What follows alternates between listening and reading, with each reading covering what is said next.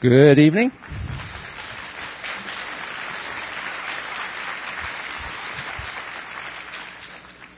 I'm Stuart Brand from the Long Now Foundation. How's our sound? Is that okay?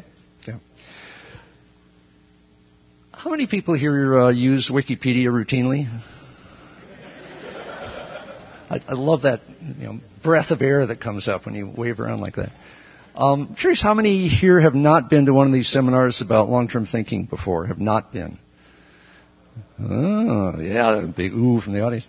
That's a measure of the viral nature of the internet, because the only way word gets out in these things is by email.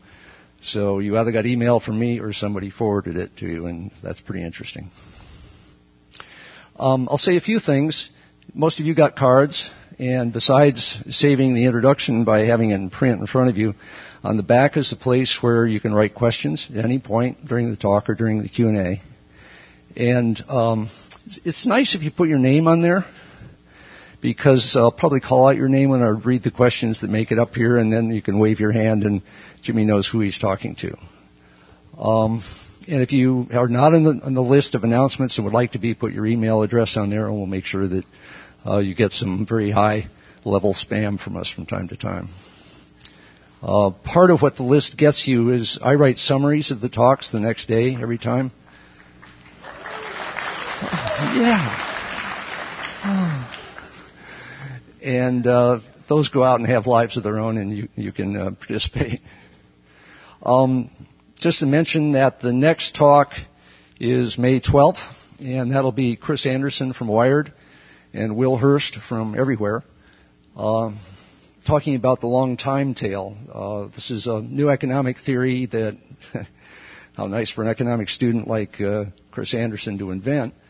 And he has been noticing, and Will Hurst has been noticing, that there's a time element to the long tail, to the vast quantities of small niche stuff that is now have a market thanks to the internet. And that's what that talk will be about, and so both of them having at it.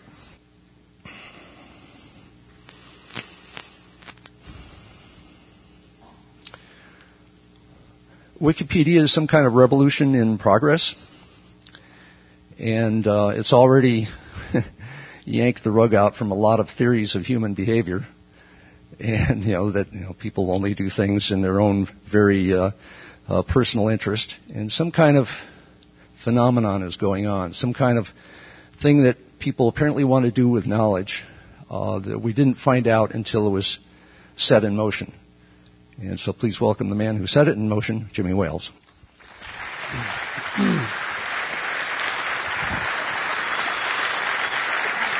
Thank you. Thank you. So just a few months ago, I ran into Stuart, and he asked me to come and give a talk about vision. And I thought to myself, well, that's getting to be typical these days, even though I remember 3 years ago I was just this guy in my pajamas at home typing on the internet. And so now I'm asked all kinds of big picture visionary questions, but the truth is I'm really more of a carpenter than an architect. I do my practical work, and it seems to work okay. But I do have some thoughts about vision and the role that vision plays in Wikipedia. In 1962, Charles Van Doren, who was later a senior editor at Britannica, said, "The ideal encyclopedia should be radical. It should stop being safe." But if you know the history of Britannica since 1962, it's been anything but radical. It's still a very safe and stodgy old institution. Wikipedia, on the other hand, begins with a very radical idea. And that's for all of us to imagine a world in which every single person is given free access to the sum of all human knowledge. And that's what we're doing. Aliou Mamadou Diallo knows something. Kira Wales, my daughter, wants to learn. Aliou, though, lives in Mali. And Kira lives in Florida. So we have a problem. But Guaca, who's a Wikipedia volunteer, is here to help. So the point of this story here, what Guaca does, he goes in Mali out to local people, and he helps them write articles in Wikipedia. He speaks French with them. They speak French in Bambara. He types into the Bambara Wikipedia. He translates into French, and people translate the articles from French into English, and thereby we're able to learn things about local politics and customs in that area. The point of this is that when we talk about our work in the developing world, we don't think of what we're doing as building an encyclopedia and, here's something fancy that some nice rich people made for you. Instead, we think about empowering everyone on the planet to get involved, everybody to join that global conversation. So what is Wikipedia? Wikipedia is a freely licensed encyclopedia. It's written by thousands of volunteers in many languages. So the thing that's really, to me, for an audience like this, everybody I'm sure has used Wikipedia. Is that correct? Yes? Yes? When you've just seen Wikipedia and you see what it's like and you just use it as a reader, you may not understand some of the philosophy behind it. And the freely licensed bit is one of the most important things. So what do I mean by free? I mean free as in speech, not free as in beer. This is an old saying from the free software movement. And what it means is we give people 4 freedoms. You get the freedom to copy our work, you can modify it, you can redistribute, and you can redistribute modified versions. And you can do all of these things commercially or non-commercially. So when we talk about Wikipedia being a free encyclopedia, what we're really talking about is not the price that it takes to access it, but rather the freedom that you have to take it and adapt it and use it however you like. And that's really, really core to our mission, and it's really core to the vision of Wikipedia that inspires people to work so hard on it. So how big is Wikipedia? It's now extremely big. We have the English Wikipedia is the largest. It has nearly 1 billion words. This is larger than Britannica and Encarta combined. It's actually, that's an out-of-date comparison because it's several times larger than Britannica and Encarta combined. It's really, really quite a large body of work. And the German Wikipedia, which is the second largest, is equal in size to Brockhaus. So how big is Wikipedia globally? We've got over 1 million articles in English, but one of the things that's interesting is that English is less than 1/3 of our total work. We're truly a global project in many, many, many languages. So we have 380,000 articles in German, over 200,000 in French, Polish, Japanese. There's 5 more languages that have at least 100,000 articles. One of the more interesting ones is Chinese. We have 62,500 articles. Up until last October, we were completely accessible in mainland China, and we've been blocked since that time. I was just in Taipei, Taiwan last week, and I met with a bunch of Wikipedians there, and it's really exciting to see them working on it. Of course, Taiwan is not blocked, so they're able to keep working. But one of the cool things that's going on is that the Taiwanese Wikipedians communicate with the mainlanders by Skype, by Skype. So they're all on Skype together. And they're communicating information to the mainland Wikipedians about how to get around the blocks. And so we've lost about half of our mainland editors, but about half are still coming in through various mysterious means, which is really cool to see this community coming together to do that. This has been a lot in the news lately with Google's new thing and this, that, and the other. One of the things that we say is that Wikipedia will never compromise with censors, period. So,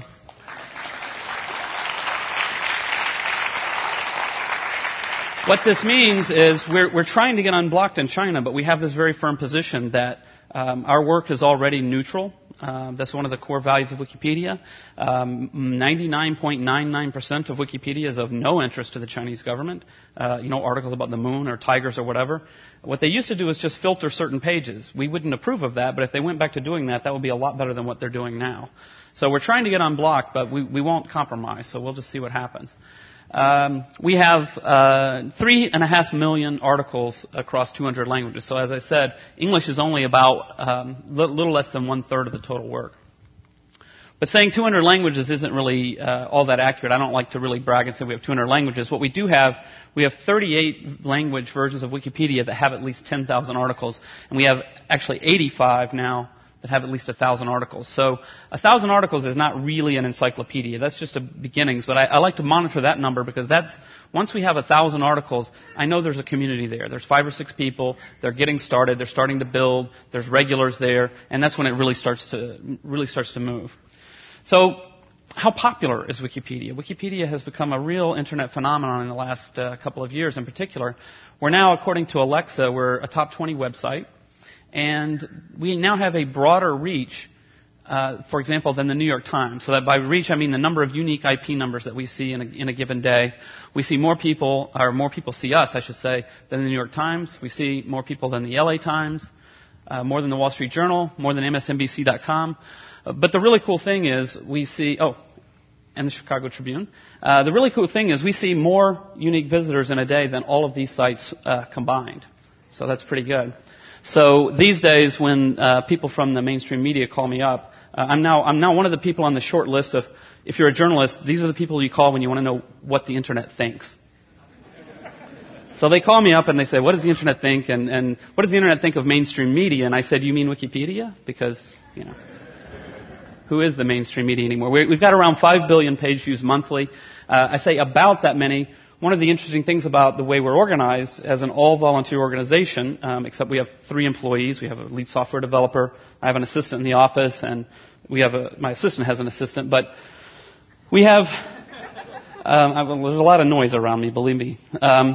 We have all volunteer developers and so forth, and the kinds of metrics that most people in a .com in a top 20 website would know, like how many page views we have, we don't really need to know that. We don't have advertising or whatever, so we're really bad about gathering these numbers. I'm the only one who actually cares, and I only actually care because I'm coming out and giving speeches. So from time to time, I beg them to please tell me how many page views, and somebody grudgingly goes and calculates it. So it's about 5 billion, but I don't actually know. This little picture just shows the growth of Wikipedia. My favorite part, they told me not to walk over there because I'll fall off the video, but my favorite part here is in early December, there was a bit of a scandal you may have heard about. There was apparently a mistake in Wikipedia, believe it or not. And who knew? And the media went crazy, and they called me on CNN to yell at me and so forth. And the net result, as you can see, is our traffic almost tripled. So, what are you going to do? So, what is the amazing technology behind Wikipedia? And this is what I want to lead into is really one of the main themes I like to hit upon. The technology required for Wikipedia is essentially you need a database, you need a web server, you need a web browser, and you need the wiki editing concept. Now, the wiki concept was invented in 1995 by Ward Cunningham. Wikipedia didn't start until 2001. So all of the technology, including the idea of a wiki, which is a website anyone can edit, has existed since 1995. Why, if it's a technological innovation, then why not have it earlier? And the answer is it isn't a technological innovation at all. It's a social innovation. Wikipedia is a social innovation in the sense that what we figured out between 95 and 2001 was no new technology. We had the web and all that stuff, but basically the basic idea of how to organize a community. What are the social rules that you need? What are the social norms, values, practices that you need within a community? And a lot of that is the design of Wikipedia is the design of the community. Some of the core features that really make Wikipedia work are the free licensing. So everything is under free license. This is really empowering to all of the people working on the site. Most websites, when you visit the website, you'll see that if you read the terms and conditions, they're really abusive. I mean, they basically say, anything you enter on the website belongs to us. Sorry. And people have put up with that for a long time, but it does discourage people from feeling really empowered to take control of a site and really care for it. Whereas under the free licensing, they realize that, hey, if the organization running this, if the company running this does a botched job, we can all leave. We can take our content and go. It really does belong to us. And also, if you're going to spend hours and hours and hours contributing knowledge to the world, I think it's really important to have that feeling that it will always be available. Lots of things come and go in the world, but as long as you've put it out there under free license, that you've collaborated with other people, it will always be there as a base for somebody to work forward on. So that's really important. There have traditionally been 2 views of how Wikipedia works. One view is that Wikipedia is an emergent phenomenon, pseudo-Darwinian. So you'll hear a lot of the phrases like the wisdom of crowds, swarm intelligence. Those kind of phrases are very common, hive mind. But the other view is that, and this is my view, is that there's a community of thoughtful users, and that's what really makes Wikipedia work. A former Britannica editor had a really nice way of putting the emergent phenomenon view. He was writing a very negative and critical article about Wikipedia, and he said sarcastically, by some unspecified Darwinian process will assure that those writings and editings by contributors of greatest expertise will survive. Articles will eventually reach a steady state that corresponds to the highest degree of accuracy. Does someone actually believe this? Evidently so.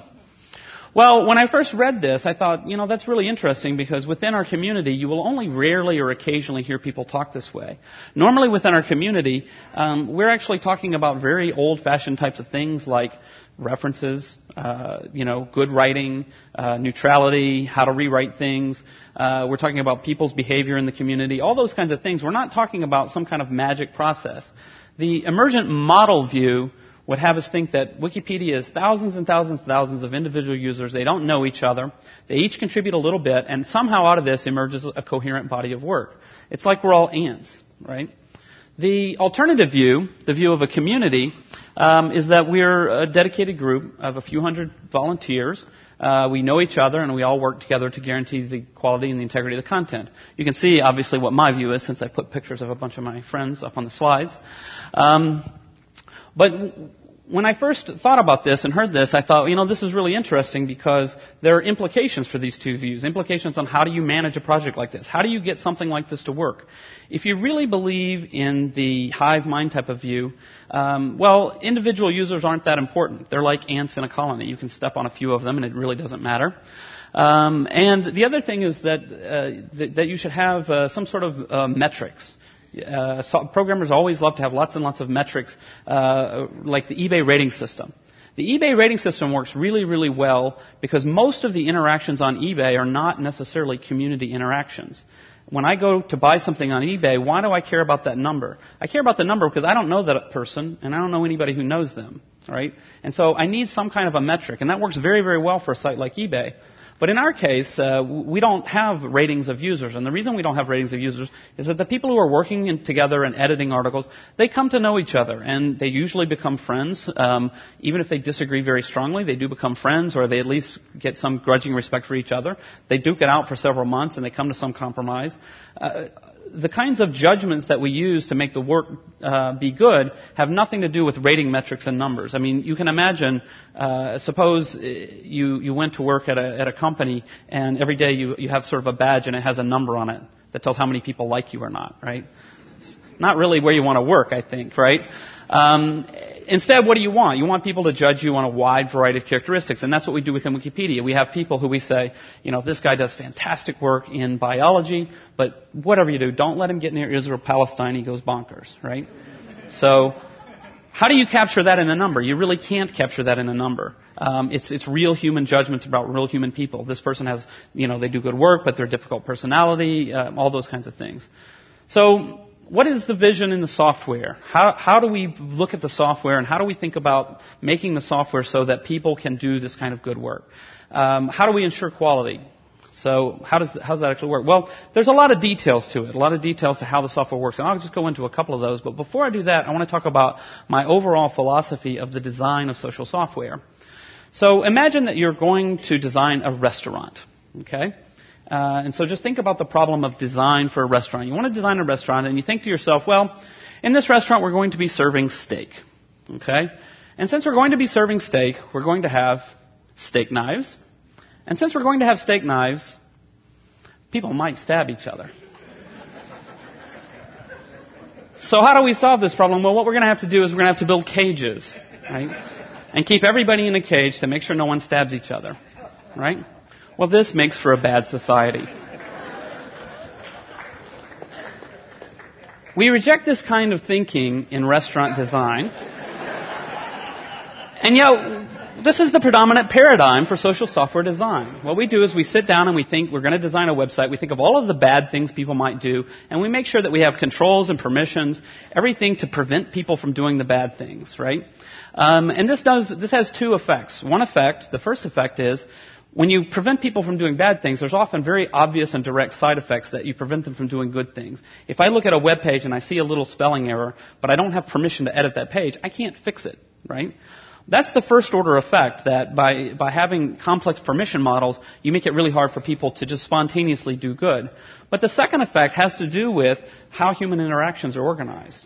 How do people feel about each other? How do people feel about society? Many people report when they've been involved in some online mailing lists or things like this that, gee, it's so hostile. There's so many hostile communities on the internet. One of the reasons is that this kind of philosophy of trying to make sure that no one can hurt each other actually eliminates all the opportunities for trust. We had a situation in Wikipedia where somebody proposed on the mailing list, they said, well, everybody has a user page in Wikipedia, and most people just use their user page to put a picture of themselves and some information about who they are. And it really isn't for other people to edit, so why don't we just lock all the user pages, right? Because they are subject to vandalism and things like this. Well, a lot of us, the old-time Wikipedians, we went around and we put little statements on our user page, and mine is still there, as far as I know. I haven't looked lately. And it says, I trust you. You can edit this page, but please, if you do, make it better. Do something nice. In fact, there was a picture of me that I hated. It's been on there for months. And last night, I went to dinner with some Wikipedians. They took a picture, a very nice picture, and now that's on my user page, right? And yes, he's sitting right out here. And so that's the kind of thing that just happens spontaneously. And it couldn't happen if we didn't have that culture of trust to say, yeah, knock yourself out, fix my user page. And if anybody does anything bad, we have the real-time peer review. So this is into the nitty-gritty of how the software actually works. All the good intentions in the world and saying, oh, we love everybody and Wiki love, doesn't get you very far if you don't really have the software tools to make it really work. So how does it actually work? Well, some of the core components are that every edit on the website goes onto the recent changes page, and this is watched by hundreds of people daily. So if anybody does anything bad on the site, it gets reverted very quickly. It gets reverted because we store every single version of every article that's ever existed. So if an article is deteriorated in any way and starts to go downhill, anybody can revert back to the good previous version. And they do that by keeping an eye on the recent changes. And nowadays, in the English Wikipedia in particular, but also in German and French and Japanese, the recent changes move so fast that it's really not practical to monitor directly. So within the community, people have built these cool software tools to actually monitor recent changes for various kinds of problematic entries and things like that. And then additionally, people can set up their own personal watch list. So when you're editing a Wikipedia article, most of the power users have it set up so that anything they touch automatically goes on their watch list. So you can fix something in Wikipedia, and then you can keep an eye on it for several days. You can come back every day and you can see if anything has changed, and you can actually see how that works. And then another element of it is the real-time communication. So we use IRC, which is Internet Relay Chat. This is very old school chat rooms, predates Instant Messenger. It looks like this. It's sort of ugly. But there's tons and tons of people. We have, I'm not even sure how many IRC channels we have. We have them in many, many languages. In fact, the reason that the Chinese use Skype instead of IRC is that IRC is blocked for mainland Chinese. So the entire Chinese, I always wondered why I could never find any Chinese people in IRC, and the reason is they're all on Skype instead.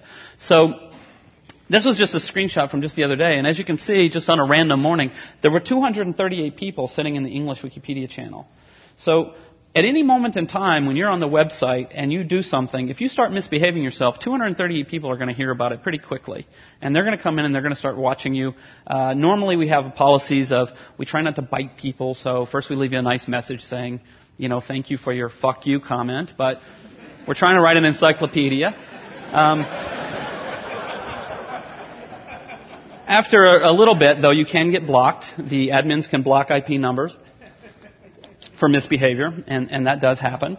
Then when you look at the page history, our software has a really nice, compared to a lot of wikis, although a lot of them are getting nicer and nicer, of course, we have a really nice comparison between the old version and the new version. So if you think about how could I monitor a long article, I would have to read the whole article every single day. That isn't what you really have to do. You just come in and you look at the changes and you see, did this change improve the article or did it make it worse?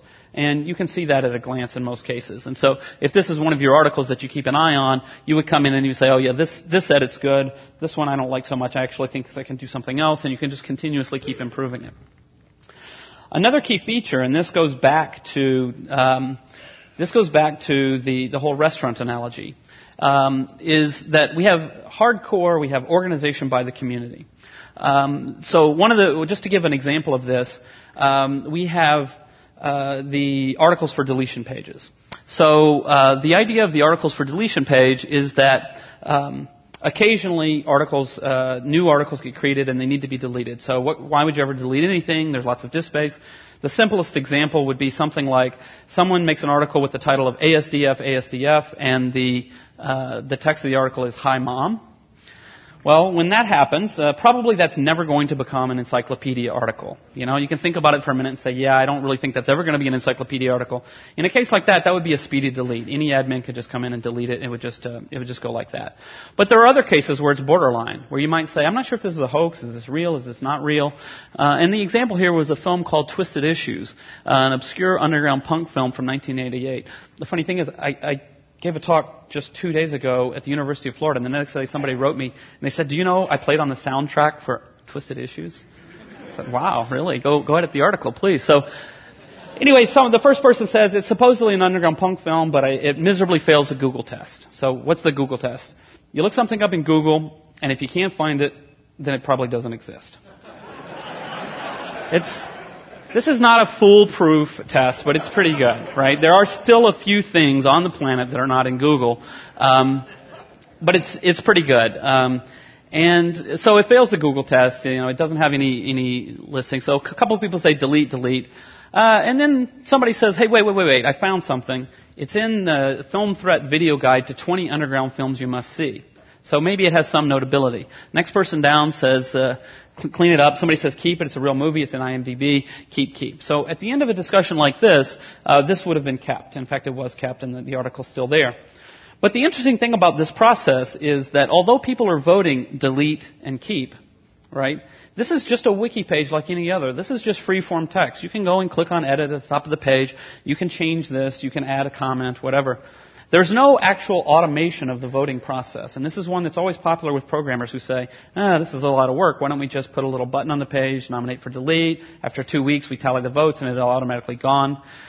That's not a good idea, because just voting is something that we don't do very much. We really discourage voting. This is a human dialogue. This is a conversation about whether or not this should exist or not. And in fact, in theory, this could be 28 votes to delete and 3 votes to keep.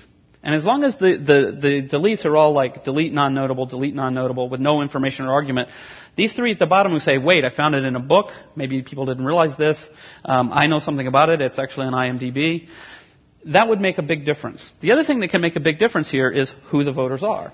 We're a community where we generally know each other. We recognize names. We can see people. I can say, okay, look, Rick K says keep it. I trust Rick K. If Rick K says it's in IMDb, it's in IMDb. I don't have to question that. Whereas some of these other people, I just say, well, I don't know who they are, really. They're newcomers. And so certain people in the community do carry more weight than others. So the most important thing, though, about this is that all of the rules are social. The software itself does not determine the rules of Wikipedia. Almost everything is completely open-ended in terms of what the software does. There's very, very little in the software that is actually rule enforcement. It's all about dialogue. It's all about conversation. It's all about humans making decisions. So that's really, really important. So what comes next? What am I working on next is what I'm actually going to tell you about.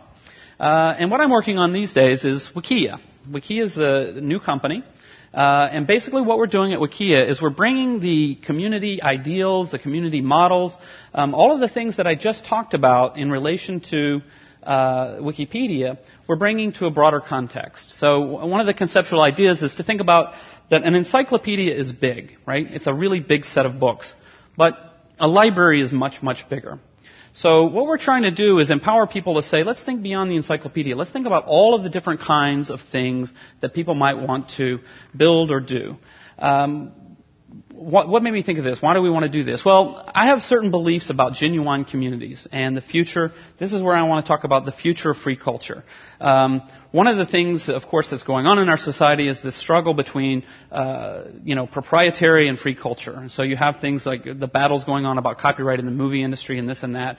One of the things that makes me really proud about Wikipedia is we're starting to change the terms of the copyright debate. We're starting to change the terms and say, look, the copyright debate is not all about kids stealing music.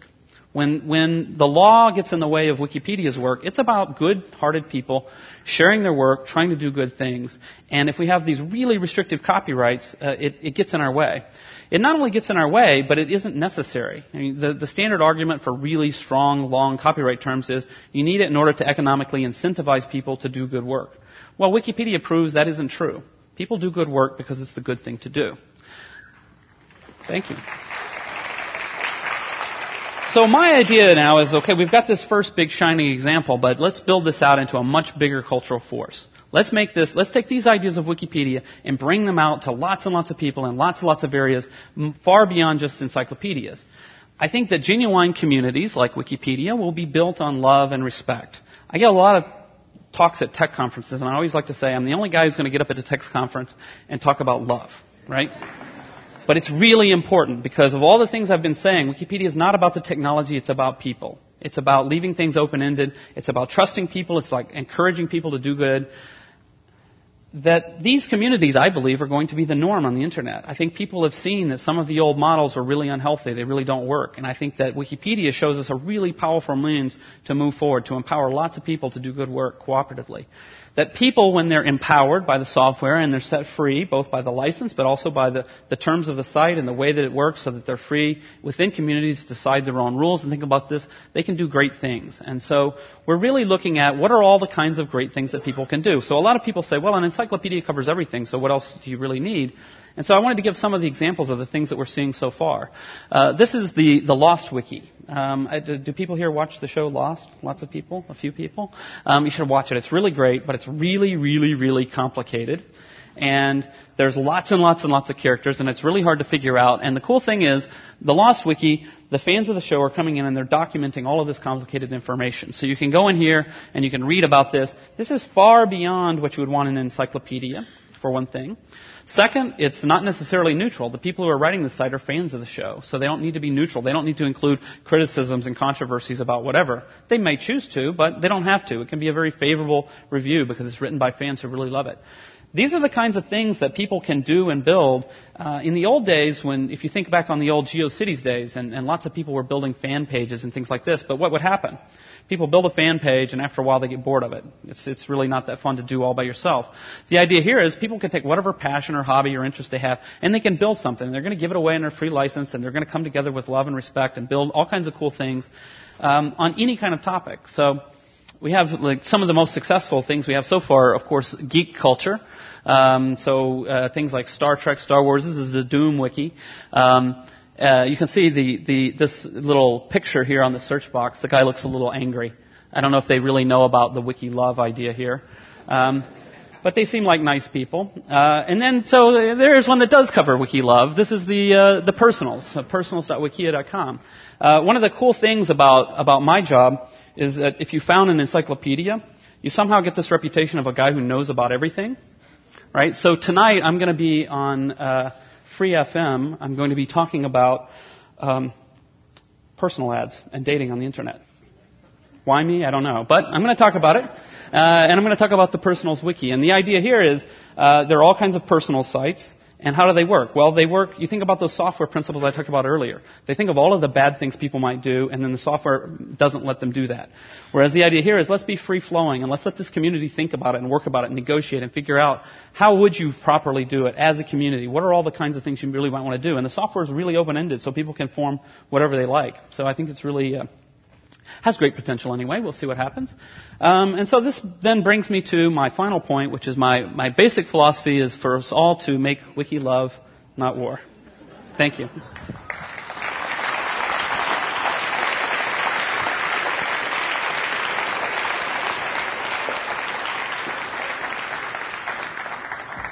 So I guess now we're going to have questions. Yes, please. Okay, good.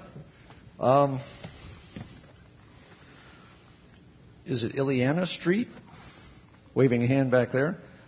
Very short question, very readable in the dark. Thank you. How do you make money?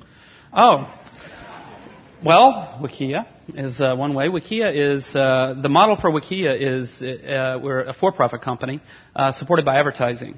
Wikipedia works really well as a non-profit because people are very passionately enthusiastic about this idea of a free encyclopedia for every single person on the planet.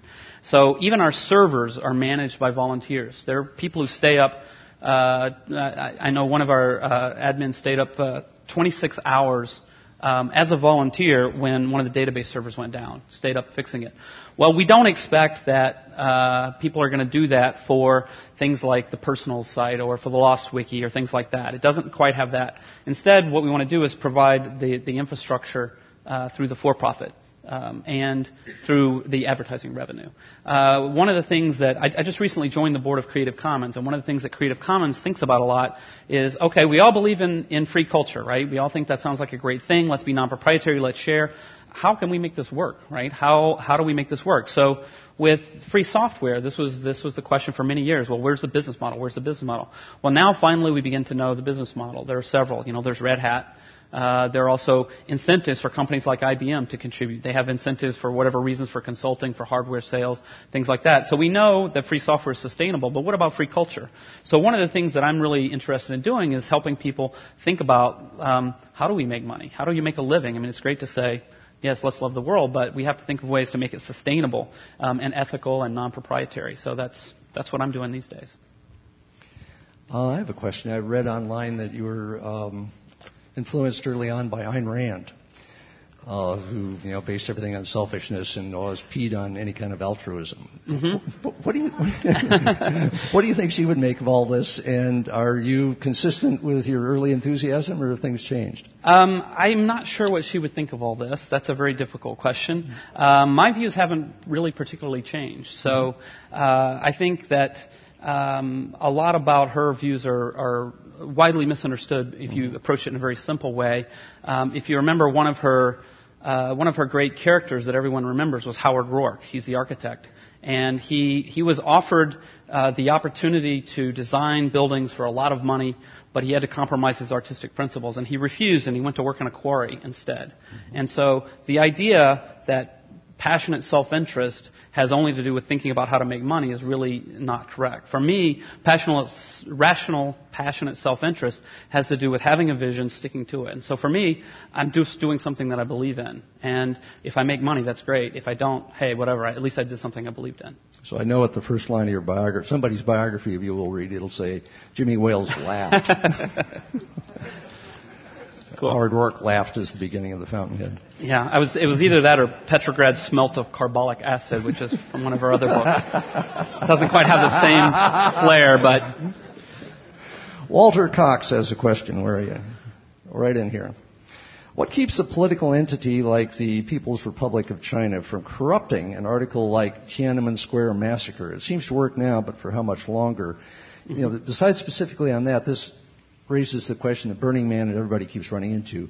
What will time do to this beautiful vision, and how can it possibly scale? Doesn't it get dirty when it gets to a certain size? Right. Yeah. So those are similar questions, but slightly different. So the question is, what about an organized group coming in and trying to do something in Wikipedia? Well, the first answer is that the community that we've built is pretty strong. Right? And the way things work, it would be pretty easy for us to say, you can't just come in and replace it with a one-sided rant or whatever. That's going to work really well. And in fact, one of the things that I would say is that if the Chinese government would like to come and contribute to Wikipedia, they're free to enter the dialogue like anybody else, but they're not going to be treated in any special way, so they may not be able to get as far as they would like.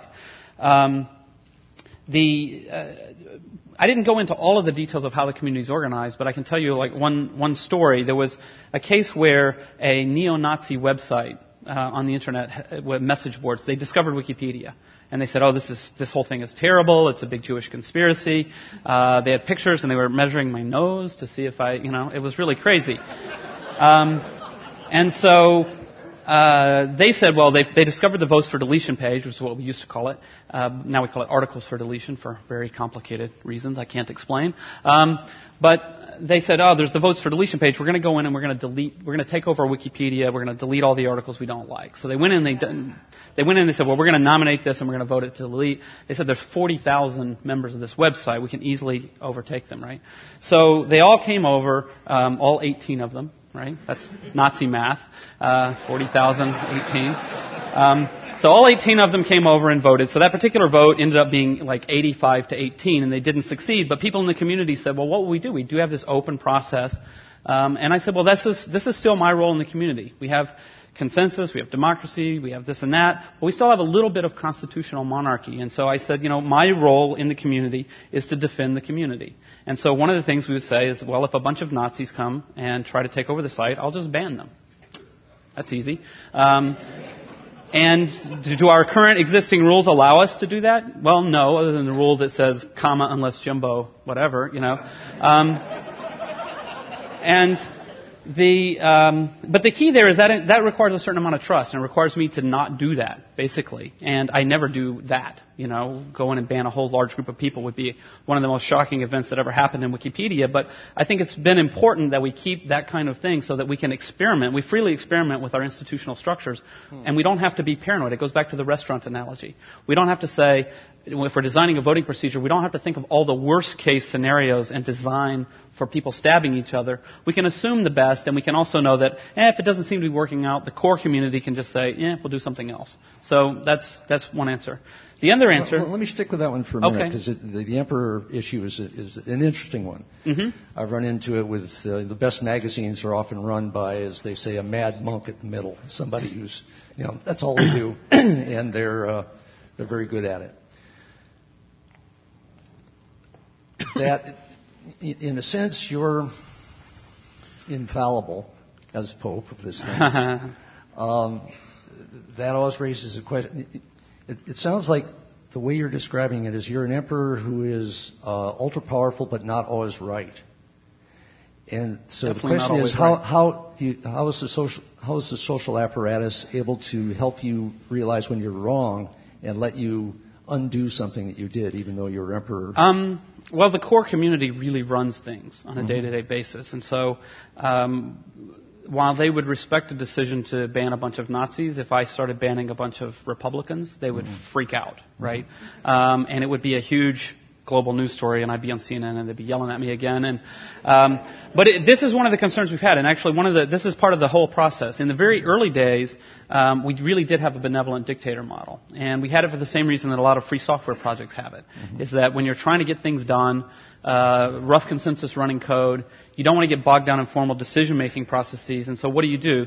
You just say, well, Linus Torvalds gets to decide at the end of the day, and that works reasonably well, but I feel that's very deeply inappropriate for all human knowledge. That's something that I don't like to do. And so over time, as the community has grown, we've been growing institutional structures within the community so that less and less has to do with me. So for example, in the old days, I used to do all the banning. To actually, if somebody's really misbehaving, they can be blocked or banned from Wikipedia. I did all of that. It started getting too much for me, but also we realized that it isn't really appropriate for one person to have that much power. So now we have the arbitration committee, and this is elected from the community, and it works really well. The arbitration committee is a very thoughtful group of people. They have very strong support from the community. One example, Mind Spillage was elected with like 95 plus yes votes to no votes. So we sort of maybe Cuba-style elections, but they're actually genuine, that this is the process and that people really do support because they pick, the kindest, most thoughtful people in the community who are really good at mediating conflict and trying to find some middle ground. And those people do a good job of very carefully considering things. And, there's always problems, but the goal over time is for me to move from benevolent dictator to being like a constitutional monarch, right? I gave a talk where I went into this in Germany, and then the next day in the newspaper it said, "I am the Queen of England." Right? It's not exactly what I said. Something was lost in translation, but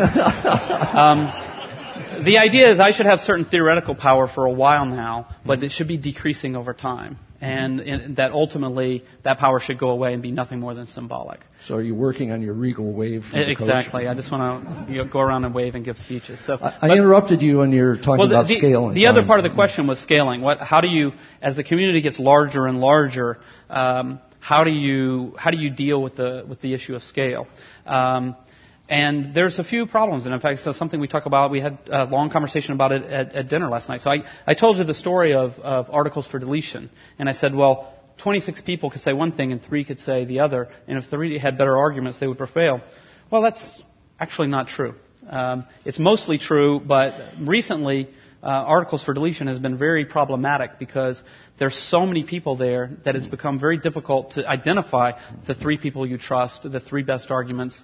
And so that's a scale issue. Yeah. And it works when there's smaller groups of people because you can trust and you can negotiate, you can compromise, you can come to a consensus. With a really large group, it's a lot harder. So one of the ideas that was proposed last night, which I've been thinking about all night, is to, for example, take that portion of the community where things have started to scale too big and break it down into smaller groups, and to basically say, within the individual area of expertise. So if the article is about a bridge, then the wiki project for bridges should be the ones deciding the deletion, because that's a small group of people. Again, now you're back to not just one person, but 20 or so people who could get in there and actually negotiate and compromise and actually think about it in a better way. So that's some of the things that we're looking at, but we're very aware of this issue of, as the community gets larger and larger, how do you keep parts of it from becoming unhealthy? And moving that thing to sort of the subgroup, does that happen in some way automatically, or is there somebody handling traffic? Nothing happens automatically. Right. So everything in Wikipedia, the way things change over time, is a very long and slow process of negotiation and compromise, making an example, showing people that it will work, persuading people one at a time. This is also one of the big misconceptions about Wikipedia. I mean, it's a wiki, right? Anybody can go and change anything anytime. And so the idea that people have in the press and things like that is that it's complete chaos all the time and everything's going to change randomly from one day to the next. But in fact, inside the community, we're very, very conservative and very old-fashioned. Things change at a snail's pace. Things that work, we love them and we keep doing them until we've completely smashed our head against the wall. And then we start to slowly change things in a different way. So it's a long, very fluid process. Well, that's the example of the American Revolution. They were very radical and they were very conservative the way they did it, unlike the French Revolution, which was radical the way they did it, and they wound up killing each other. Right. So be conservative. Yes. Question from, looks like Ann Schumann. Ann Schumann? Somebody? Oh, great. Thank you. How do you distinguish the experts from the amateurs? And I think this anticipates your answer. What is the future of the experts?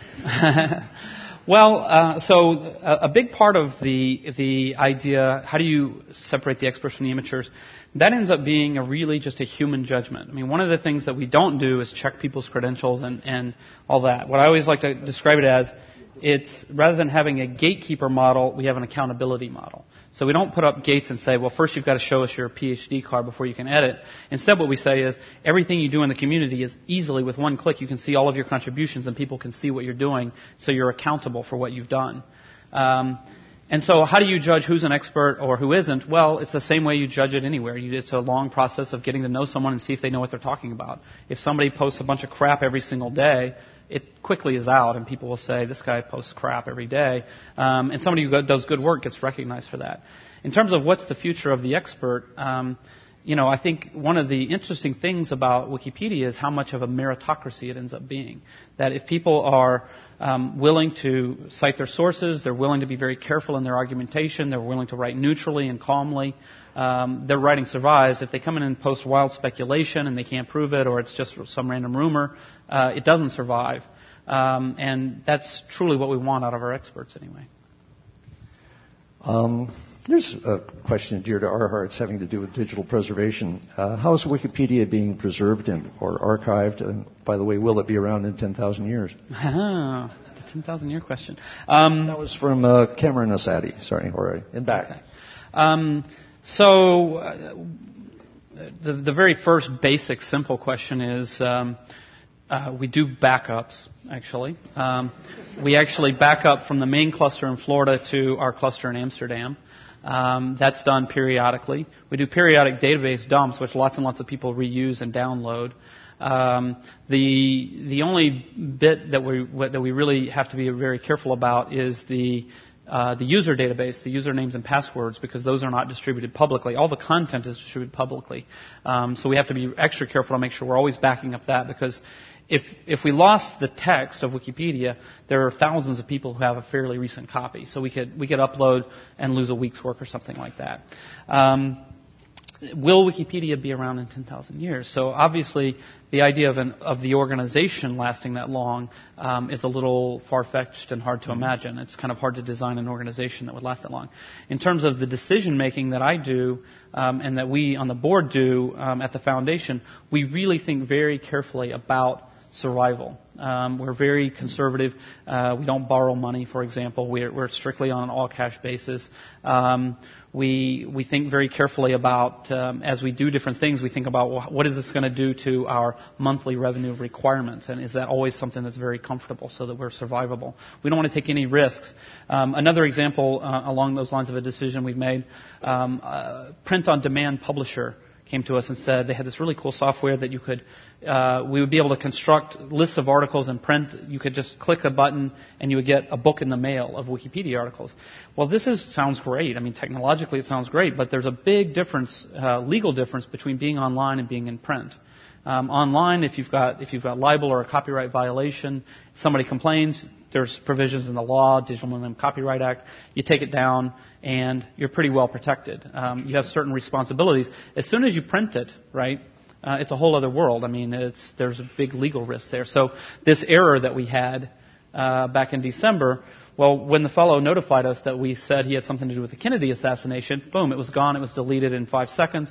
And that's actually what makes it possible. If we were legally responsible for everything everyone writes on the website, well, the whole of the Internet couldn't exist. I mean, it's impossible for anyone to provide an open space for a public discussion if you're responsible for everything everyone says.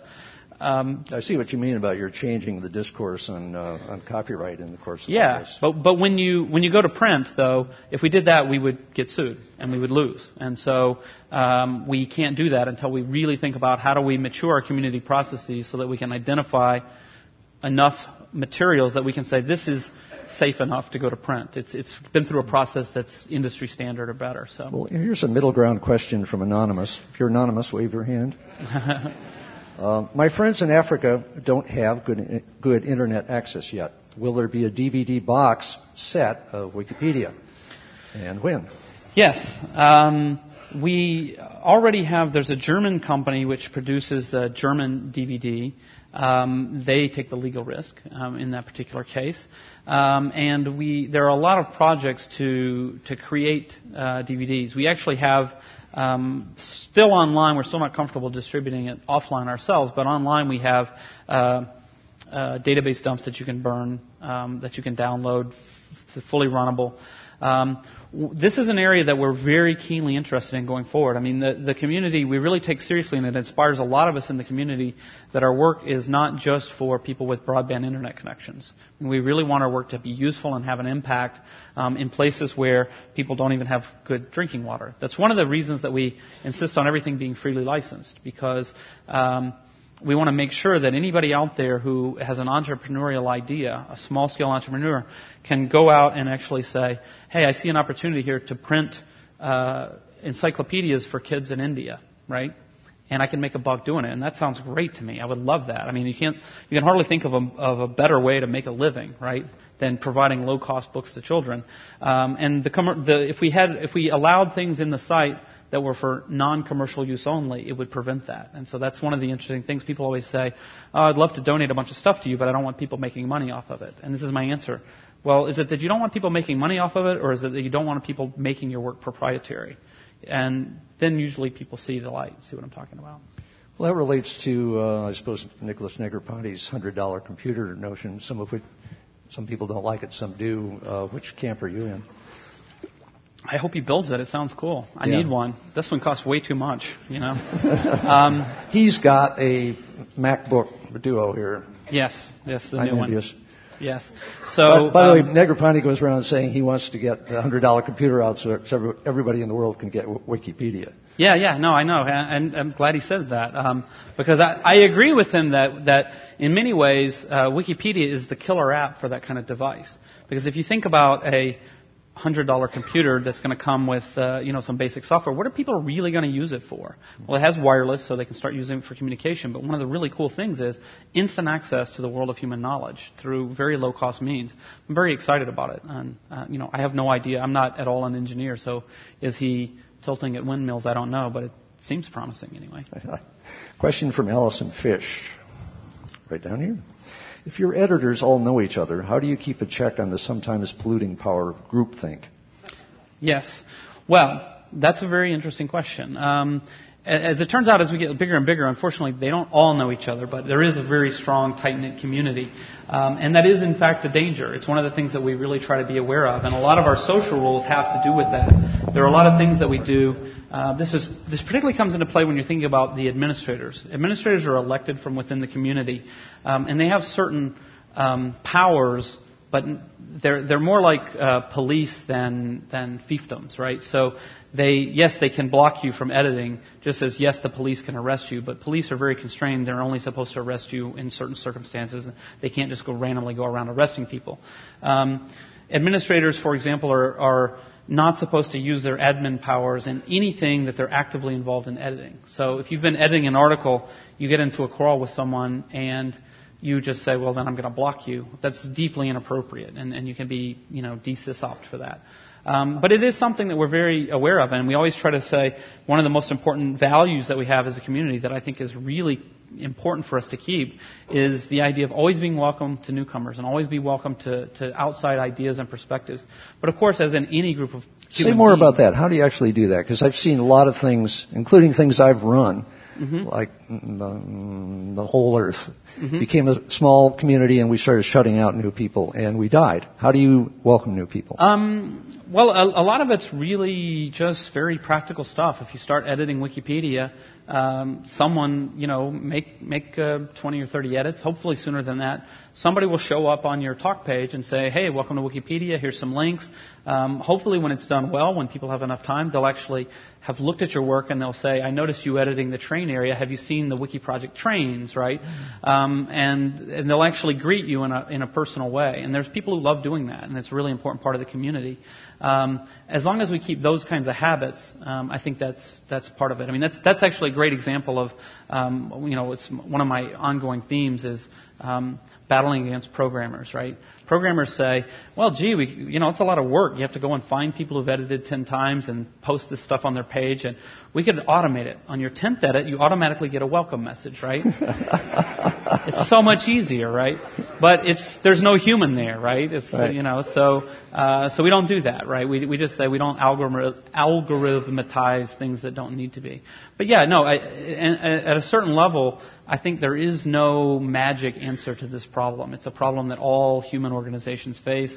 How do you really make sure that you've got somebody with an outside, quirky point of view, that you're actually trying really hard to accommodate them as best you can, and you really try to work with them to say, okay, well, let's, we don't agree with what you're doing or trying to say, but we're going to try, like, where can we compromise? Where can we come in and say,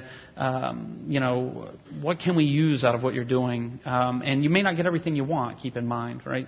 As long as we keep that up, we're doing okay, but there's no magic guarantee. I mean, it's eternal vigilance is the price of liberty. So. Well, and this is a corporate culture issue in a way, to constantly welcome people or not. And do you make that explicit, or is it something that's just constantly done by example, and therefore everybody knows that's the way to do it? It's a bit of both. It's a bit of both. It's very actively written about and talked about as a core value. Don't bite the newbies is one of our policies. Question from Scott, which apparently we're getting lots of versions of this question. Where's Scott? In back. What is the size of Wikipedia's infrastructure, the physical systems? And by the way, what's your power bill? The size is about, yay big. No, I'm just kidding. We have right now around, we just got 40 new servers, so I think that we've just passed 200 servers in service worldwide. The bulk of those are in Florida, where we have, I was just there the other day and I counted the racks, but I've forgotten. I think we have 7 full racks, if that means anything to you. In Florida, we have servers in Amsterdam. We have servers in Paris, but just a few. And we have some servers that Yahoo provided for us very nicely in South Korea. So that's what we have. Pat Hunt with a question. I have an addictive personality. Where are you, Pat? We all want to see you. Is involvement in Wikipedia editing dangerous to me? Yes. Yes, although, I mean, I always say I'm really an internet addict, but at least I've turned my addiction for the good of the world somehow. Yeah, I mean, people do get really into editing Wikipedia, and that can be a good thing. In fact, a lot of really great work is done by people who are some kind of borderline obsessive compulsives, right? Now you joke, but it's actually true that there are people who really like organizing things, right? And they come and they organize night after night after night, and they can become very obsessive, and that's fine. It can be a fine outlet if if it's something is itching you and you want to scratch it and keep doing it. That's fine. The problem can be is if you get stressed out, right? And so people sometimes get very stressed out by Wikipedia. A lot of people who are who have those kind of personalities, they do really great work, but they can be quite brittle. Meaning, if anything doesn't go right, they get really upset, and it's very difficult for them. And so that's unfortunate. But it's other than carpal tunnel or something like that, it's not inherently unhealthy. Well, we all remember that one of the creators of the Oxford English Dictionary was he was in an insane asylum. Yes, with right. Lots of time on his hands.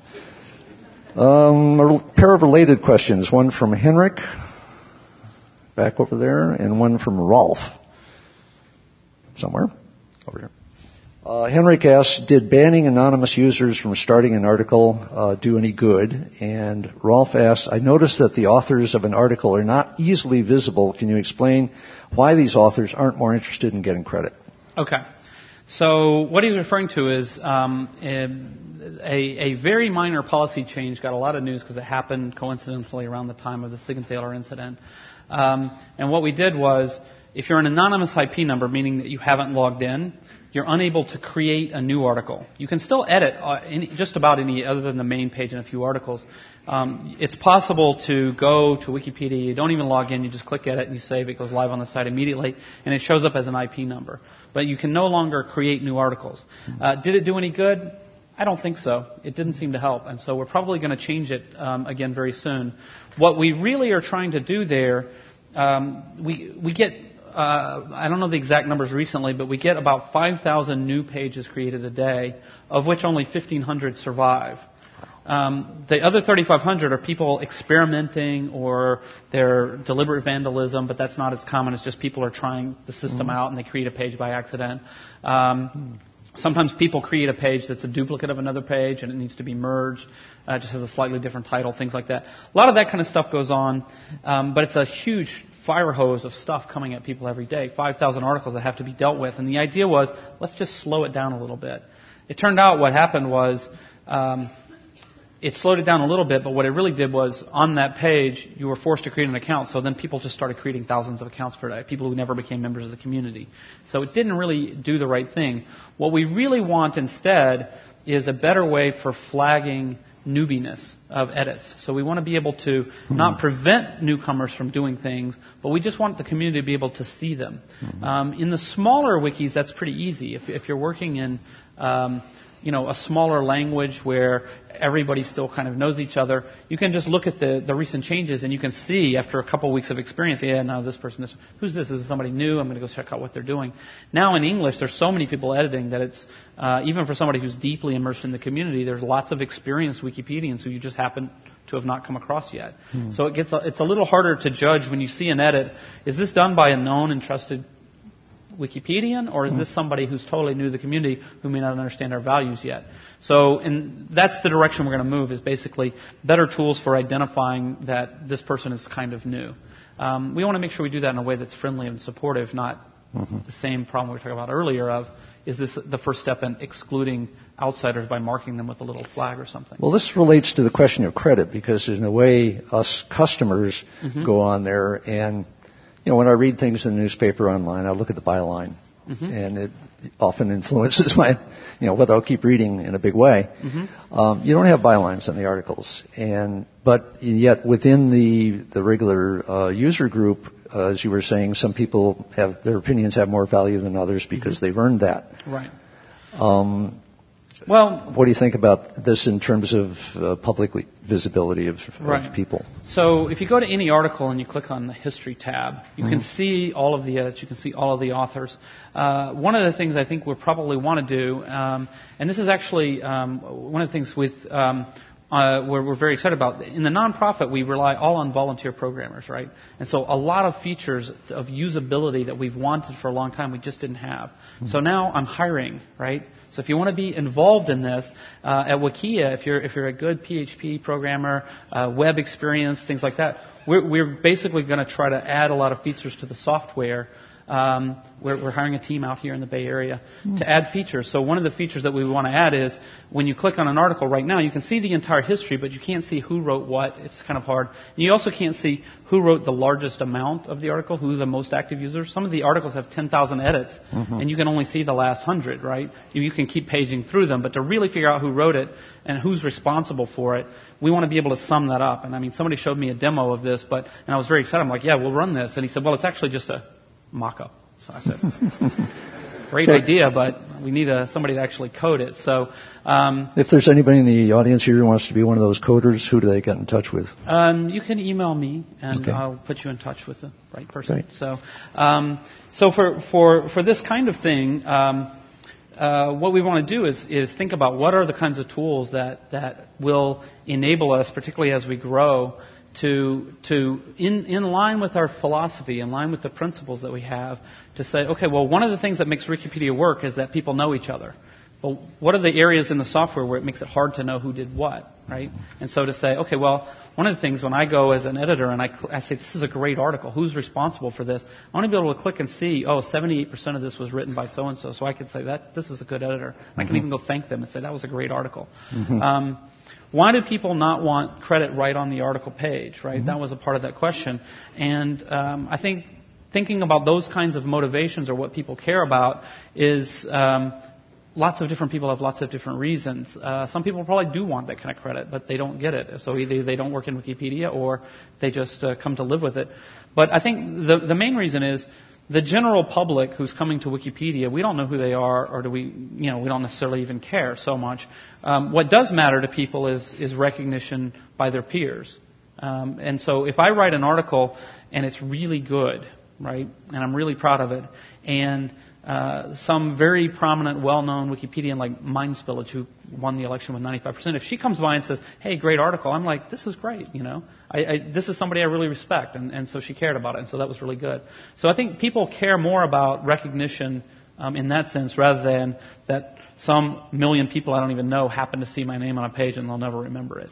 How does that recognition get around? Is that through the IRC-net approach? A lot of it's through the IRC. A lot of it's just through the active editors. I mean, if you're really active in editing, people tend to cluster in areas of interest. So if you're part of the Bridge Wiki project, and so you're working on articles about every suspension bridge in the world, other people who are interested in bridges will get to know you, and they'll see your work, and they'll say, this is really great work, and they'll appreciate that. And so it's because I think the idea is there's the large community, right, but then there's a large number of sub-communities, and as long as those sub-communities are all healthy, then that's where it comes from. Way to go.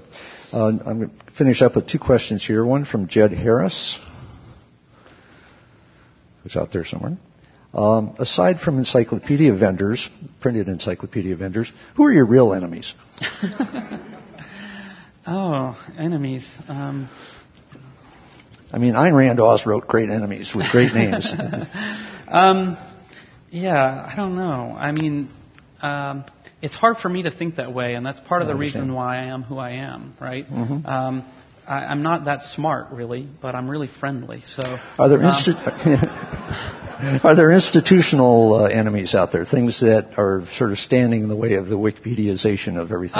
Yeah, I mean, there are certain things like, I think that I'm very concerned about software patents, right? But as far as I'm able to tell, patent policy is mostly driven by the pharmaceutical companies, right? And they've got their whole set of interests, which I have no knowledge about. I have no really strong opinions about. But when their lobbyists are influencing patent policy, and it spills over into the software world in ways that are, whatever you may think about the fundamental issue of software patents, certainly you can say there's better and worse ways, and deciding what we need to do about software patents should probably be decided in the software world, not having to do with the needs of pharmaceutical research, right? So those are things where you get really irritated at certain institutional structures. I think, a lot of the things that sort of annoy me are things like the proprietary scientific journals. So I'm a big advocate of the open access movement and Public Library of Science, for example, and they're doing these peer-reviewed, very traditional peer-reviewed scientific journals, but they're putting them under Creative Commons licenses and so that people can distribute it. And they're working on finding different business models. The traditional business model of scientific publication is a pretty good one, right? If you can get the work, because you don't pay the scientists anything and you sell the journals for a lot of money. Right? This is a great business, right? It isn't necessarily healthy for science. It isn't necessarily healthy for the developing world, for humankind in general. But it's a model that used to work. It used to be the model that made sense. It made sense because we thought, well, gee, distributing all this stuff is very expensive. Well, now we know distribution's free, So there's no inherent reason why if someone in a university in India that's not well funded wants to read some scientific paper, just download it off the internet. It's really cheap to provide it. It's just we have these institutional structures that don't want that to happen for very dinosaurish reasons, right? So those kinds of things sort of irritate me, but I think that's just a matter of time. As people discover the new ways, then I think all that's going to change. There's someone here from the Public Library of Science tonight, I believe. Is that right? Barbara's here. There she is. How do you do? Last question from Gary Wolf. Gary, where are you? There he is. I'm impressed that this has been a wonderful, thank you, talk about design in one of the squishiest areas to design in, which is social stuff and community stuff. So Gary's question is a good one to end on. What are the unsolved problems of Wikipedia? Right. I think the really unsolved problems are the ones that are facing the English language Wikipedia in terms of scaling the community. There are a lot of areas where in these really large communities, and there's English is the largest by far, the English Wikipedia community, where we're bumping up against interesting kinds of barriers, like, for example, in my talk I have this happy story about articles for deletion, when in practice we know it isn't working as well as it used to. That lots of times what happens is people don't know each other there, and they're really voting, and outsiders come in because of somebody sent around 100 emails, and they all rushed in to vote, and people don't quite know what to do about it. Those kinds of areas are the real challenge, whereas if you look even at the German Wikipedia, which is the second largest, but it's still, in terms of the size of the community, it's where English was a year ago. Right? And so we've got another year of experience of getting through those growth hurdles. And then the really small ones, this is where I love working with the small Wikipedias because, I was just in Taiwan, like I said, and I met with the Wikipedians there, and they're at about 65,000 articles, and their communities of a certain size, and they're facing, they have these difficult problems, but I know how to solve those because I've helped several of the groups come through this process. So I always worry about what's next, right? And the English Wikipedia always pushes those boundaries first. So I think it's dealing with the scale. That's really the unsolved problems is going forward. We've managed so far, and I hope we continue to, but it's a big deal to think about. Let me finish with this audience is probably interested to hear about your other audiences. When we were driving over, you told me that you just talked to 1,200 people in Taiwan and also had a high old time talking to students at a university in Florida. You want to say something about what you got from those audiences?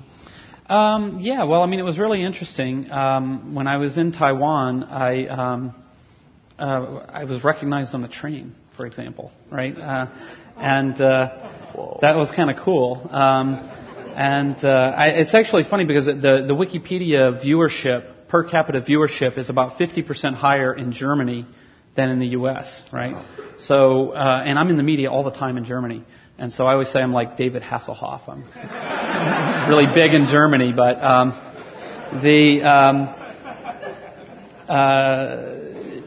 what I really get, and then I was, in Florida, it was like these are all the college kids. Everybody's using Wikipedia. They're all really excited about the possibilities of free culture. These are people who have now at this point, they're beginning to be the people who've really grown up with the internet, right?